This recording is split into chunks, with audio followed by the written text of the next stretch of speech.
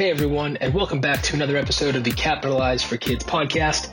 This week we are joined by the chair and founder of Bell Let's Talk, Miss Mary Deacon. Listen, there are very few, if any, people who have had a greater impact on the Canadian mental health landscape than Mary, and it was an absolute treat to be able to speak with her. In the course of the conversation, we cover a ton of ground in the episode, from her impressive career as a fundraiser to the motivation behind the causes that she chooses to support, and the origin story of Bell Let's Talk as well.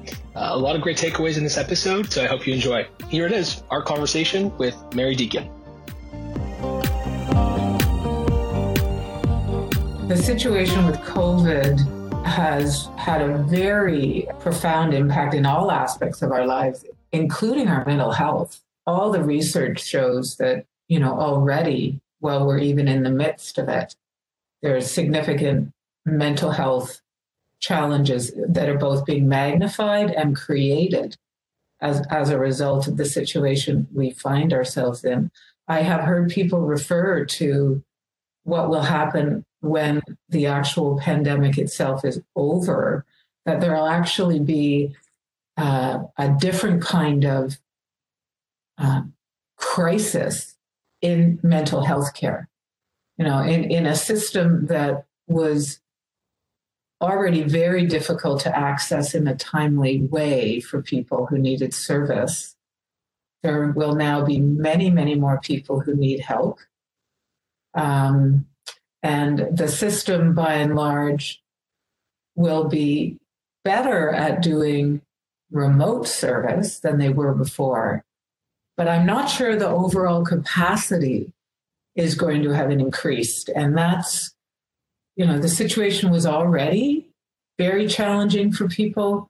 I think it's going to be even more challenging. And for certain, the situation we find ourselves in has very much had an impact on how we have conceived of and created Bell Let's Talk Day for 2021, with a very important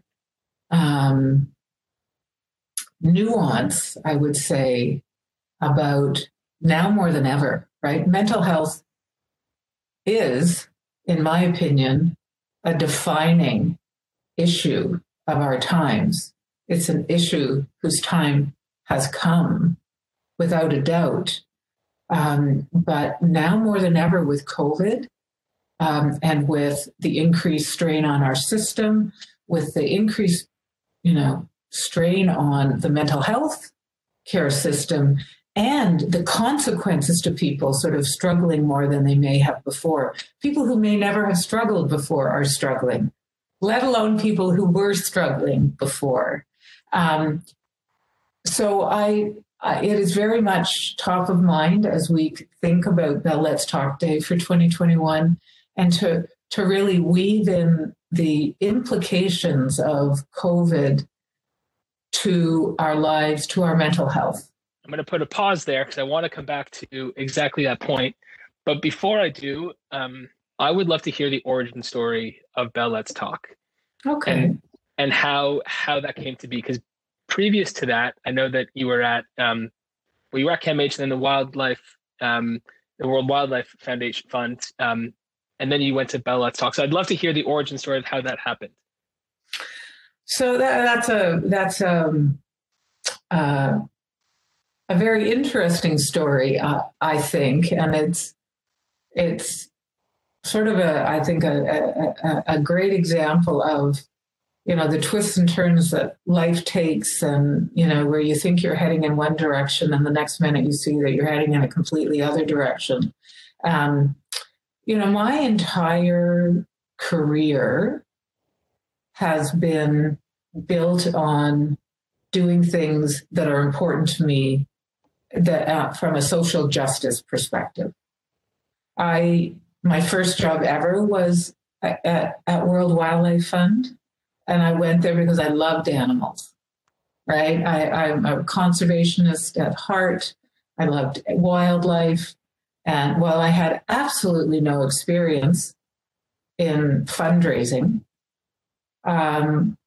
I wanted to make a difference, a contribution, and I learned as I went, right, in terms of how to be a good fundraiser. And when you're passionate about a cause, it's very, very easy thing to do, right? And so that rooted me at World Wildlife Fund for many years. And I'll come back to this in a moment, but while I was at World Wildlife Fund, I had my first child, and 2 weeks later, my brother David died by suicide.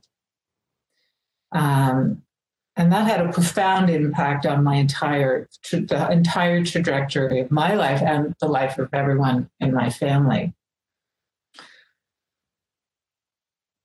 But shortly after David died, my sister Margie was diagnosed with MS. And so after I left World Wildlife Fund, I went to the MS Society because I now had a really strong reason to care about MS. And I was there for a number of years. And then I got a call from someone that I knew in the fundraising world who told me about the job at the inaugural president job at the Center for Addiction and Mental Health Foundation. So when it was just a newborn baby, right? The 4 organizations, the 4 founding partners of CAMH had just come together as part of a lot of hospital mergers that were going on at the time. And I was hired as the inaugural president of the foundation and inherited a completely blank piece of paper. But I had a real passion for mental health because of my brother. And this profoundly impacted me in more ways than I could possibly explain. And that really started me on what was my life's work. And if so, when you get the call from CAMH, nothing. It was a blank canvas at that point. So what do they say? What's the call? What did they say? Well, they told me that the hospitals had merged. There was a new foundation created to support the new hospital, what was now called CAMH, the Center for Addiction and Mental Health. And they wanted someone to lead the foundation, create it, build a strategy, the infrastructure, create it from a blank piece of paper. I rather think I'm the only person who applied for this job. And I felt quite uniquely qualified given my, extensive experience as a fundraiser, but also as somebody who had a deep personal connection to the cause. But I do rather think I was the only one who applied. I can tell you that, going back then, pre-2010, going to work at a psychiatric hospital was not considered to be a good career move. And, people who are at the top of the A team in the philanthropy world were not clamoring at the door to take on that position. I was told it was a career-ending move. It was, it was a mistake. But I never followed the beaten path ever in my life. And, I believed that it was important that mental health should be treated like a health issue, like every other health issue. It was worthy of philanthropic support. And I was going to do everything I could to make that a reality. And I never looked back. I never looked back. So that's how I ended up at CAMH. And then... where you did a fantastic job. Like, it shouldn't just be an and then. I mean, you obviously built one of the most notable foundations in Canada and North America with respect to the mental space, and they are now the leading mental health hospital in Canada, if not North America. And so I just want, listeners should not think that it's just, and then that happened. That was a fantastic, that was incredible. I mean, and I'm assuming that informed much of the work that you went on to do at Bell Let's Talk. But maybe if you can, yeah. And I probably cut you off there because I do wanted to make sure that you were giving credit because you're too humble and you wouldn't have done it yourself. But if you can tell me how Bell Let's Talk came to be. Oh, for sure, for sure. So it does tie into CAMH, because when I was at CAMH, one of the things that I wanted to do was we wanted to build a new hospital, right? What people in Toronto see now as the campus at 1001 Queen Street did not exist. It was assortment of buildings built in the 60s in the brutalist style of architecture that seemed like something out of One Flew Over the Cuckoo's Nest. And it's exactly what you would picture a psychiatric hospital to look like. The classic trope of a psychiatric hospital. Absolutely. And so one of the things we wanted to do and had to do was build a new hospital. And the foundation was charged with raising the money to fund the new hospital. And I was faced with a tremendous challenge because we needed to recruit and engage a whole new cohort of volunteers who would be willing to really lean in on mental health in a way that never had been done for mental health. It had been done for the children's hospitals, the cancer hospitals, universities, arts institutions, many, many others, but had never been done for mental health. So I worked very, very hard with the team to, in effect, build a cabinet of people of influence with a great interest in mental health. Took some time to do that, who would be willing to, lead by example and encourage others to do the same. And I was very fortunate in that process to be at a lunch one day with the Honorable Michael Wilson, the most remarkable leader in mental health this country has ever seen, and to work very closely with him. And we went to lunch with these two people named George and Tammy Cope. And through the course of the conversation, like many people, discovered that they had an interest in mental health. You don't have to scratch the surface too hard to realize that everybody is connected. The stats might be 1 in 4, 1 in 5 have a mental illness, but 5 in 5 are affected one way, directly or indirectly. So it wasn't a stretch. And they both agreed to get engaged with the foundation. And there were many other wonderful leaders who agreed to do the same thing. And one of the things that I would do with my cabinet, George was on the cabinet, was I would relay my efforts and ultimately my epic failure in encouraging or recruiting a Canadian company to adopt mental health as its cause of choice. Just like CIBC had adopted breast cancer. And I made a number of forays down different roads with some very large Canadian institutions and got ultimately at the end of the day, they did not go forward. We'll just say that. And so I would recount these stories to the cabinet. And George, being the absolute brilliant man that he is,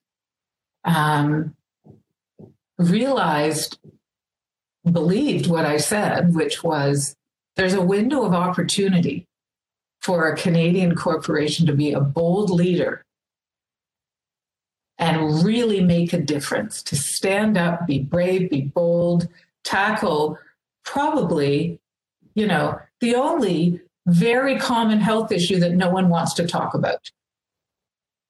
And when the time was right, he invited me to come to Bell to work with him and the team and create what we now know of as Bell Let's Talk. So that was a pretty big move for me, from having spent 25 years in the not-for-profit world to go into the for-profit world. But again, I never looked back. And you're absolutely right in that it's interesting to hear this, in hindsight, in that, the institutions that you were close to getting to the finish line with, it's like, we look at that now, we're like, how silly of an opportunity to pass up.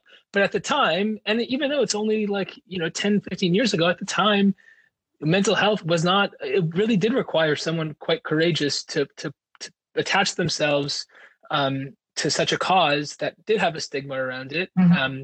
Which, by the way, to go back to the Honorable Michael Wilson, is part and parcel as to why he is so such an influential figure for a guy of that generation to attach himself so closely to a cause like mental health was maybe one of the most incredible moves, and also one of the things that perhaps moved the conversation around mental health so far, right? That his involvement. But then to go back to George Cope, he had the foresight to see the value in attaching to it and aligning with mental health. And so how did that play out then at the end? Was it, okay, so they agreed to support CAMH and then that happened, and then you went over to Bell Let's Talk, or where did it happen? Like, what was the series of events there and timing? So I went to Bell to create what we know of as Bell Let's Talk. Bell Let's Talk did one of our largest gifts, and one of our earliest gifts was to the CAMH Foundation. And we put the Bell name on the Gateway building, which, as far as I know, was at that time and still is the only company to put their name on a mental health hospital. Now, if you go down to the campus there is many people and foundations who have their names associated with the buildings. But I can actually tell you, I had conversations with many donors, whereas at most places, naming opportunities, recognition on bricks and mortar is something that donors appreciate. At CAMH, I had to beg people to allow us to do that. And when the tide turned, again, it was a huge change, a real paradigm shift, because now it's quite common, and that barrier of that concern, the stigma, the barrier is much lower, and there's so much naming that is taking place at psychiatric hospitals all across the country, which I think is a very good thing as part of normalizing mental health. Absolutely, that's a really good point. That's and not something that I've walked by that building.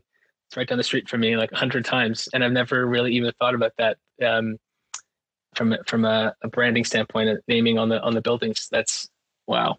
Mm-hmm.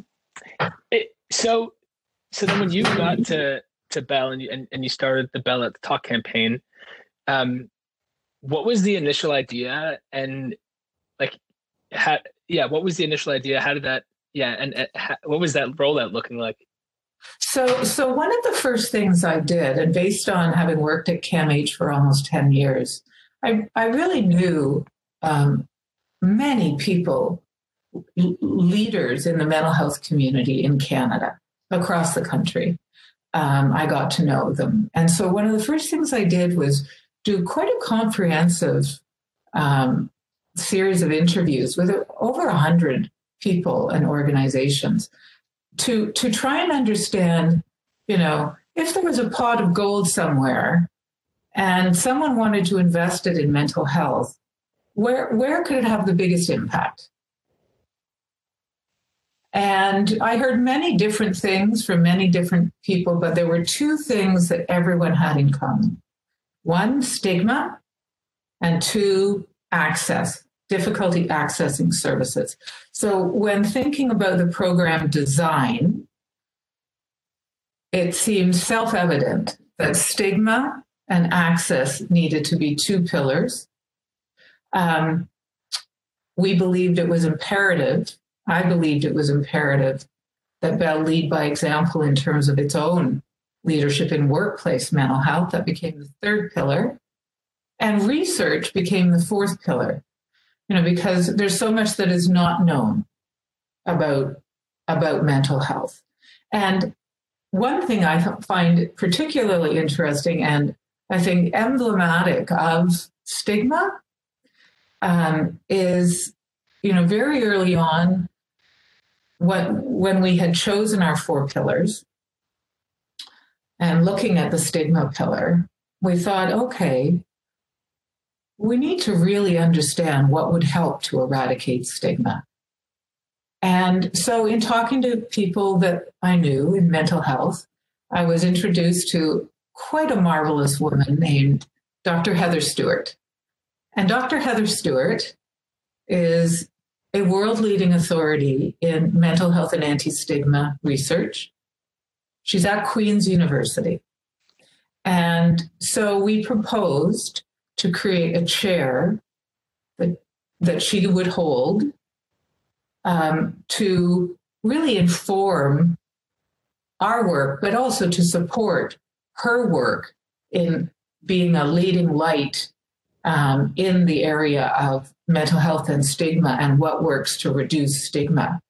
And I'll tell you, Evan, that it was and remains over 10 years later, the first and only chair in mental health and anti-stigma research, not in Ontario, not in Canada, but in the world. Now, when you consider that stigma is the reason the majority of people with mental health issues say they don't seek treatment, you would think understanding what would eradicate stigma and eliminate that single largest barrier to people seeking help would be a burning research question. And in a world that is ubiquitous with chairs and everything, right? Not a one. So to me, this was a little emblematic of stigma in and of itself. Yeah, that's right. What a bias! What a blind bias! That wow. Yes. Wow. Yes, and her work and her partnership with us has really helped inform our efforts in anti-stigma, because in the world of stigma, it is not uncommon for people to believe they're helping when they're hurting. There's a lot of complexity with stigma, self-stigma, institutional stigma, different kinds of stigma. And so it was imperative for me that we get it right. And, part of why it was so important that we get it right is, and going back to, Bell being that bold leader, Bell has a very well-known, strong, powerful, respected brand in Canada. And Bell's intentionality in putting its brand beside mental health was to help legitimize mental health. And by putting the strength of the Bell brand behind this cause. And so we had the capacity, and I make this joke, and George knows. So if he ever hears this, it's not the first time. Several years after I joined Bell, Bell acquired CTV, Bell Media. And I always would joke to him that it was very kind of him to buy Bell Media for me so that I would have a megaphone for for mental health. And without a doubt, the ability to reach and touch and communicate, tell stories through Bell Let's Talk has been because of the strength of the Bell brand and the assets that we have that we can use to mobilize behind the mental health community to give them a voice that they never had. Wow. And has it evolved how you thought it would? I mean, you've now in 10 years raised over $100 million. You've been it's one of the most moving and successful, if not the most moving and successful fundraising campaign perhaps all time in Canada. And so I look to you and ask, like, how do you continue that focus for 10 years? And what does that focus look like now for the next 10, if you have a 10-year plan? Mm-hmm, mm-hmm. So one of the interesting things about Bell Let's Talk Day, which is coming up in January, on January 28th, which will be the 11th Bell Let's Talk Day, which is frankly hard to believe, is every time somebody engages, right, through calls, texts, and social media, Bell donates 5 more cents to mental health. So when you think about the over $100 million that we've invested, it is Bell's money that has been going into the community. So people participate in Bell Let's Talk Day, and then part of my job is to ensure that we make investments across the 4 pillars in Canada, aligned, with the 4 pillars. And the more people participate, the more Bell donates. And so there's 2 good things that come out of it. One is more money for mental health in Canada. That's a good thing. But the other really good thing is, the permission it has given people to be open. It's the sharing of the Me Too, I know, you're not alone. And voices from everywhere, from all parts of Canada, all walks of lives, all over the world, in fact. It's the permission giving, and it's like, you're not alone. I see you and I hear you, and you're not alone. And listening, not just talking, but listening is sometimes will be the first step towards someone getting some help, right? So when we started the initiative in 2010, yes, we had our 4 pillars. We had a strategy. We had a very clear strategy, and a big focus of that strategy was tackling stigma through Bell Let's Talk Day. And over the 10 years, we did a lot of research, and you referenced that, Evelyn, and that is, we saw over the 10-year period that there were significant changes in attitudes and behaviors. One of the things that we heard, however, was talk is the first step. Now we need action, right? And while talking is an action, after 10 years, when I stepped back and I looked at what we'd accomplished, where we'd invested, where I felt we had the biggest impacts, talked to the mental health community leaders, looked at, what leaders were saying about, future needs. We revised our strategy, and the vision for the next 5 years is a Canada where everyone can get the mental health support they need. Period. Now that's not a vision we will achieve on our own, but I don't think anyone would disagree that it's not a worthy aspiration for a country to have. And so our giving for the next 5 years, the orientation, still with the same four pillars, is with much greater focus on how to improve access to mental health and how the many different kinds of actions people can take to participate in the solution, right? I believe we all have a role to play, whether it's as an individual, a community, a school, a workplace, the government. We all have a role to play.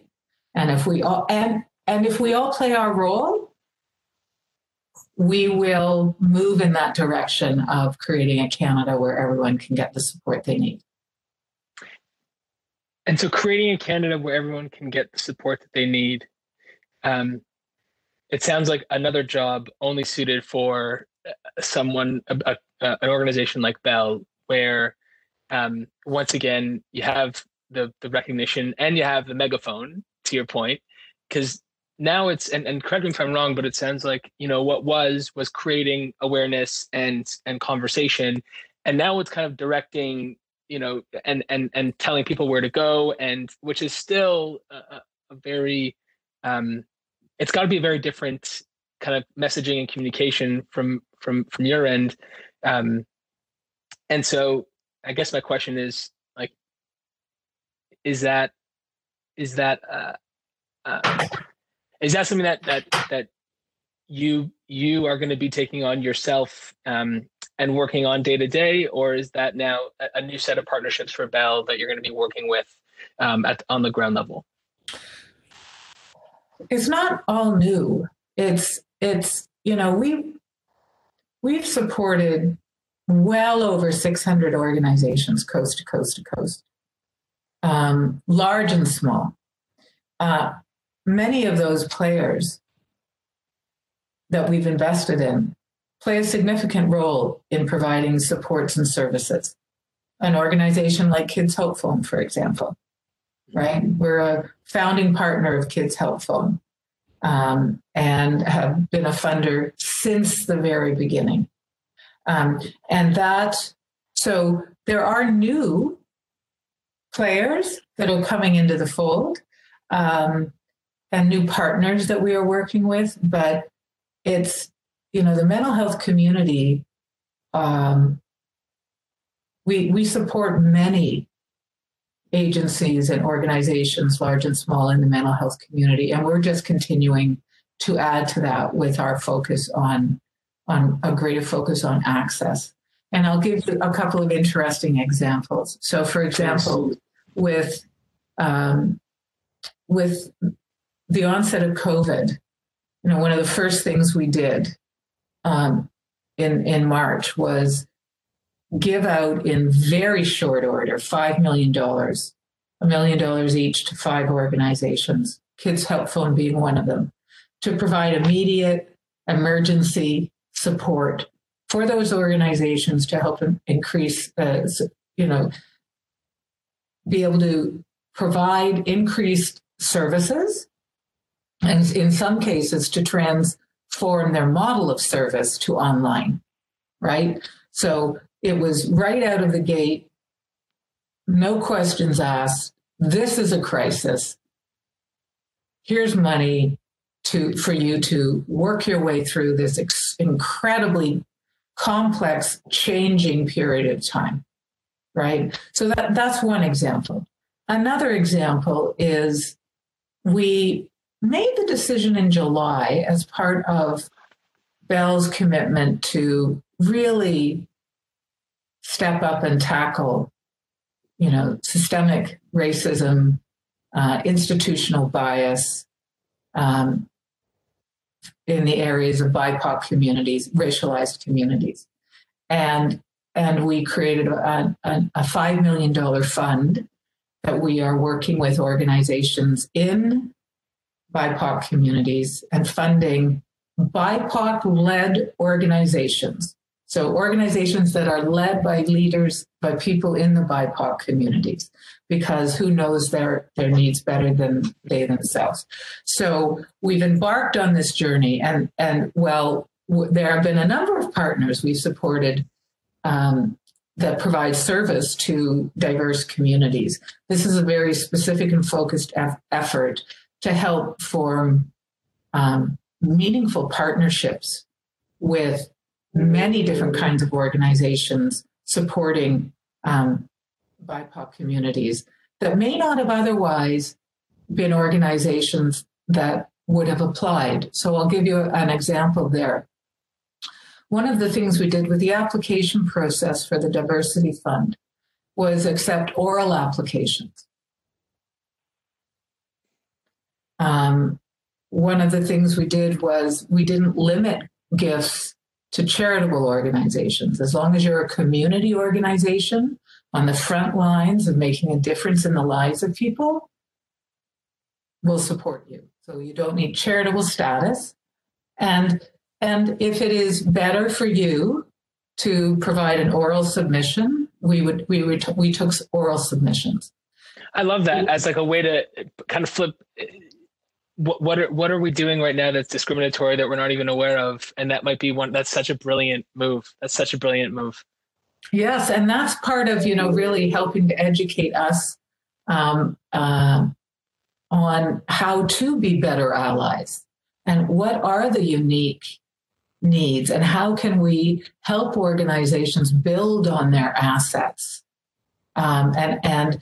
One of the things any partner of Bell Let's Talk would say to you is it's not a transactional thing. It's not like we give you money,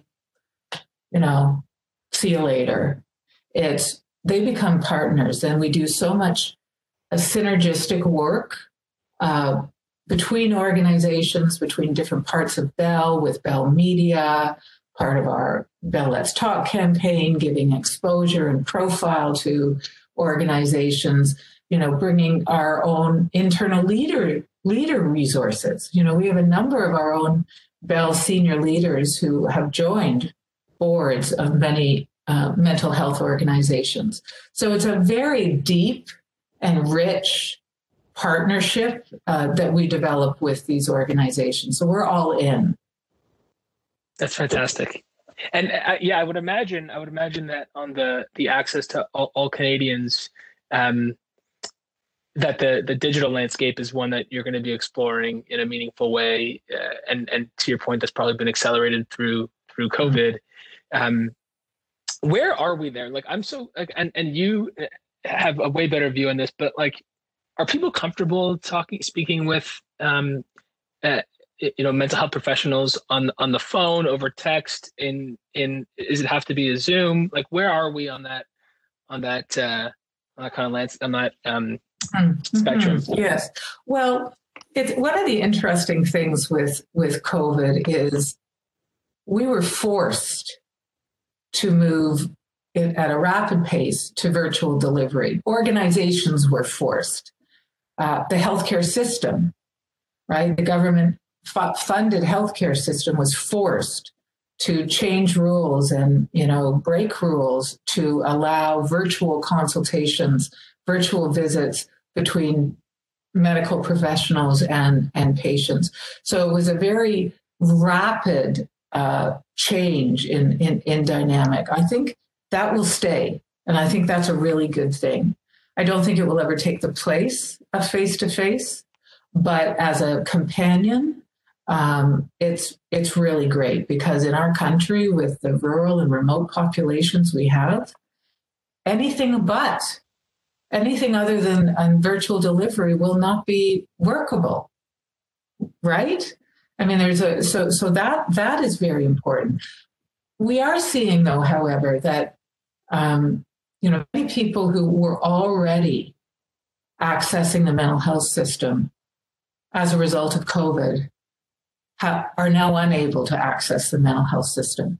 Quite a significant portion of people, because they can't go to their face-to-face services. They're can't see their doctors. They may be challenged with the different modalities that are coming into play. So many people with pre-existing mental health issues are finding it difficult to get service.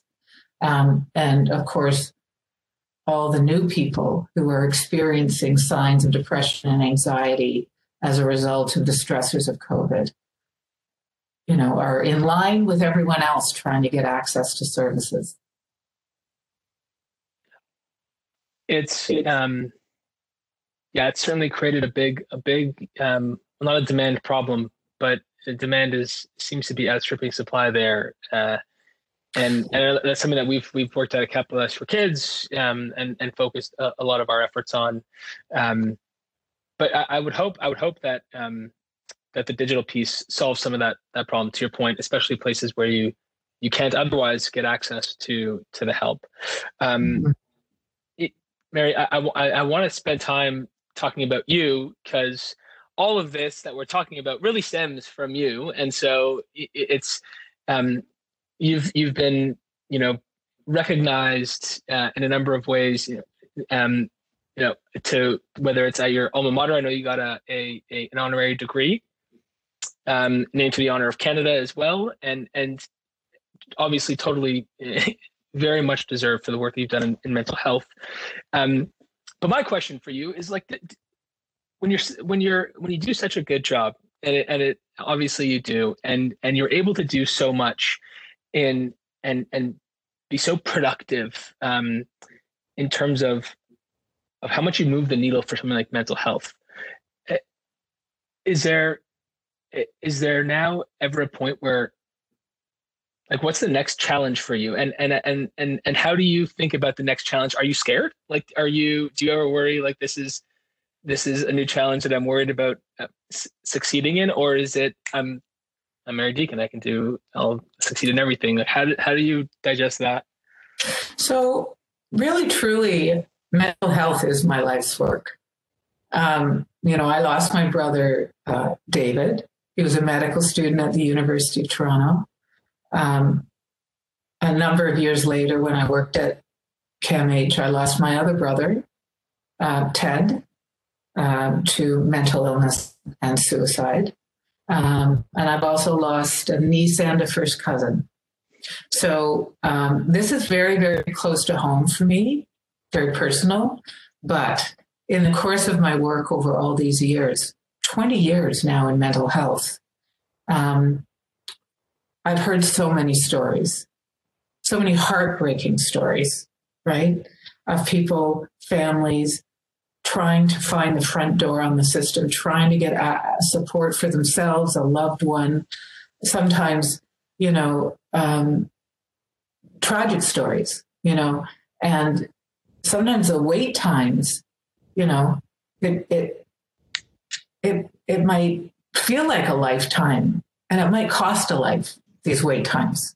So my own experience has only been, my own experience and my passion has only been redoubled by everything that I've heard from people across the country and around the world, and their stories. Because ultimately, all of this comes down to individuals, and whether they have the opportunity, where in an environment where there isn't stigma, so they feel safe and okay reaching out for help, and that the help is available, and that it's quality service, the right kind of supports and services at the right time. And then that person is able to go on with their lives and achieve their full potential. And isn't that what we all want for everyone we love and care about, right? And so if you play it out from the young person who may be experiencing some challenges, who's able to get the right help, they stay in school, they develop meaningful relationships, they graduate, they start work, they start contributing to the economy, to the economic prosperity of the country, and to their communities, right? It's good for everyone. It's good for the individual, first and foremost, to have that full, happy, productive life. And it's good for every one of us in our country. It's so clear what motivates you. Like it's really impressive. And obviously you have the personal motivation and your personal stories, but then also, as you mentioned, kind of the stories that you see from the people that you interact with. Um, it, it, it's really just impressive to see. I would then ask, you know, in what advice, Mary, would you position to others who are trying to, make sense of their passion, what they're passionate about, and blending it with their career, because it's something that you've clearly done so successfully. So what advice would you give to people listening? I think the most valuable thing for me that I've learned in my career, in my life, is to follow your passion, right? To do what you love and you'll never work a day in your life, the old adage, right? And if you do that, you will get up every morning excited and motivated to go and do what is important to you. And you'll be contributing, you'll be earning a living, you'll be, getting that social contact and the social interaction, the human connection that's so important for us humans. But I think it all starts with passion. I don't know that every young person grows up, thinking that they can make their life choices based on their passion. I was very fortunate, as a young adult when I was in university. I wanted to be a veterinarian. I could not be further from being a veterinarian. But when I came to the conclusion that that was not going to happen, it had something to do with a fetal pig, which we're not talking about, dissecting, okay? I talked to my father and he said, you know what, Mary, take courses in university that interest you and inspire you. Because this is a time for you to expand your mind, be open, learn about the world, about different things, and equip you as a human to make a difference in the world. So explore your passions and interests and find new ones and use your time in that way, so that you can come out the other end and really make a contribution. What a liberating thing to hear from your parents. This was a few years ago, right? So it was, I think, fairly progressive at that time. My father had a similar kind of education, and his parents were very similar in having a very Renaissance view of the world and a very wide-ranging set of interests. And it certainly, it was imbued in him, and he imbued it in my family, my siblings, and my sister and my brothers and I, and it served me very well. Although the path has been very winding, but it is always I've always had there's been a clear flashlight. I've had a flashlight the whole time because I was working from things that I was passionate about. So I was never looking into the dark. Probably my greatest regret, if I can put it that way, is that my parents weren't alive. My mom died in 2010. My dad died a couple of years after that. And they weren't there to see the fruition of, the tragedy. How the tragedy of our family was turned into something good, and that's had a positive, lasting legacy. Yeah. That legacy also transcends to a lot of other families who perhaps had that same Yes. tragedy. Yeah, so that is absolutely true. It is those stories that I hear from other people that keep me going every day, because every story breaks my heart. Yeah. And I through Bell Let's Talk, we help through the funding that we do.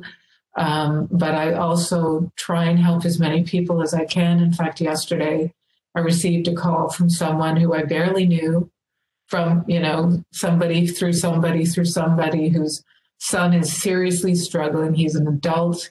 She had no idea what to do. And I was able to, give her some ideas, suggestions, and hopefully help her, be able to help her adult child find his way through to a brighter future. And that's what keeps me going every day. Absolutely. Yeah. I would having those one-on-one interactions would certainly be fuel. Yeah. And that education piece of it's that's what it is. It's that inability of action, right? Not knowing what to do, that lack of knowledge that as a parent, I imagine must be crippling. As a friend or a sibling, for me, it's terrible. So I can only imagine what a parent must go through when they feel that way. And so educating is a big portion of this, which we didn't really touch on, but I'm sure that, that's a big piece. I would say, for everyone who calls, for everybody who's saying, I don't know where to go, I don't know where to turn, what's the first step? The first step really should be your family doctor. So if I can provide one piece of practical advice, right? Go to your family doctor, talk to your family doctor, because mental health is a health issue. If you had another kind of health issue, you would go to your family doctor. It's exactly the same thing. Whether the family doctors in the country have the bandwidth or the capacity to provide the same service as they do in other parts of TBD, right? But the front door on the mental health system should be the same front door as on the health system. And if people can think about it that way, they will have their first step. Absolutely. So practical advice for everyone is family doctor, first step. I love that. And as Howie Mandel always says, treat your mental health like your dental health. Have preventative care. Keep on top of it. Don't wait until you have a toothache and your tooth needs to be pulled out. Go for your regular appointments, your checkups, your cleaning, right? Same with your mental health. There's lots of things we can all do to support mental health. We can see therapists. We can get fresh air and exercise. We can eat properly. We can drink in moderation. We can have very strong social connections. It's a real protector, right? It's a really protective factor in good mental health. So there are lots of things we can do, and it's about being proactive, like going to the dentist and getting your teeth cleaned. Such a good point. Such a good point. Yeah, I never thought that I would be talking to you and having Howie Mandel into the conversation, but he's a wonderful, wonderful, kind and generous man. That's and funny. Advice. And funny. Yes, and funny. Absolutely. That sounds like great advice from Howie. Well, I you've been part of probably two of my favorite organizations, being Bell Let's Talk, CAMH, and then also the World Wildlife Fund. I have a lot of love for their marketing efforts. They do the adopt an animal, you can adopt a whale and get a cute. It's a brilliant marketing and fundraising campaign. Yeah, that started when I was there. Yeah. Of course it did, Mary. Of course it did, because you have your hands in all. Yeah, it started, and in fact, the World Wildlife Fund Sea and Tower Climb started when I was there as well. Come on, really? Yeah, and I think it's one of only two organizations, the United Way and WWF, that have sea and tower climbs. So yeah, wow. Hey, you know what? You don't ask, you don't get. That's right. That's right. Yeah, those stuff. That's one of my favorite Christmas gifts to give people is the adopt a whale or a polar bear or what have you. Yeah, that's brilliant. I'm so happy to hear that you were involved there. That time. That's awesome. Are there any other? We touched on a lot. Is there anything else that you'd like to leave our listeners with today? Well, Bell Let's Talk Day, the 11th anniversary of Bell Let's Talk Day is coming up. on January 28th. And, I would say now more than ever, mental health matters. Now more than ever, every action counts. And I really encourage, people to not only join the campaign and participate on the day, but think about other actions that you can take in your school, your workplace, calling out stigma if you see it, finding out about the mental health resources in your workplace, seeing what is happening in your province with respect to services for young people, for different sections of the population. And being an advocate for people with mental health issues, to both support them on their journey, but also to help ensure that they have a voice, their voice is heard, and that we move towards that system, a country where everyone can get the help they need. It's not only about participating in Bell Let's Talk Day. Every day should be a mental health day. And the kind of actions we take as individuals and employers and employees and governments, together, we will make that vision a reality. And there you have it, our conversation with Mary Deacon. This episode was produced by the genius Eugene McCashew, and I am your host, Evan Sequeira. Hope you enjoyed listening to this episode, and if you did, and like to support the Capitalize for Kids podcast, please don't forget to subscribe, share, like, and post on your Twitter, LinkedIn, and other social media pages. As always, if you'd like to learn more about Capitalize for Kids and the work that we do in supporting children's mental health, please visit us at www.capitalizeforkids.com. And you can also find us on LinkedIn, Instagram, Twitter, and Facebook. See you next time on the Capitalize for Kids podcast.